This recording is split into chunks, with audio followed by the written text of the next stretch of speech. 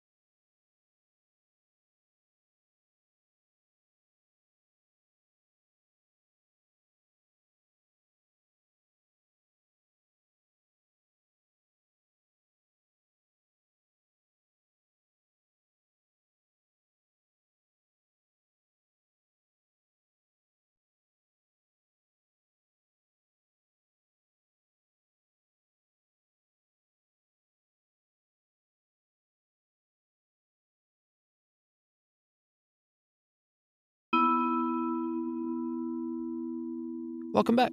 Today, we're going to do a slightly longer exercise than usual. You're going to take the constraints you made yesterday and use them to make a short film. The first thing that you'll need to do is choose one of your lists of constraints from yesterday. I guess you probably have a large-ish list there. Let's cut it down to between 3 and 6 constraints. Any more, and there'll be too many things to balance in your mind, and any less, and you'll be a bit too free and a bit too unconstrained. So go through your lists and find 3 to 6 constraints to work with. Make sure you have at least one that is a formal constraint, one that's a methodological constraint, and one that is a conceptual constraint. If you don't have a list of 3 to 6 constraints, please pause the podcast now to compile them and come back when you're ready. There's a link on the page for this podcast episode to upload the constraints you've chosen to use today. I would love it if you could fill this in so that I can see what constraints you've decided to use. I might use them in later iterations of this course too, so if you'd like to contribute, please do fill that form in. Now you have your constraints, it's time to set about making your film. The key here is to use your constraints. You can shoot a film that really isn't about your subject at all, but just using the constraints you made will make it about that subject. It might be interesting to try to shoot a short film about love, for example, using the constraints I made yesterday about a fish. Or you might want to go completely literal and shoot a factual film about your subject, but also using your constraints. Whatever you do, make sure that each time you make a decision, no matter how small, you consult your constraints. These constraints are your script. That is, they're a set of instructions that you will turn to when you're doing anything to do with this film. Brainstorming ideas? Refer to your script. Writing dialogue or making diagrams for shots? Refer to the script. Shooting footage? Refer to the script. Editing your footage? Refer to the script. Work fast and don't overthink this exercise. You won't be producing something that is technically perfect. It will have the artifacts of all the constraints all over it. It might not end up looking like a conventional film, but the success criteria, and I can't emphasize this enough, the success criteria for this film are how you use the constraints of the script you made. Use whatever you want and legally can to make this film. There are no restrictions on the media, the format, the length, or anything else besides the ones you've put on it yourself. MIVC students, there is a link on the webpage for this episode that you can use to upload your film.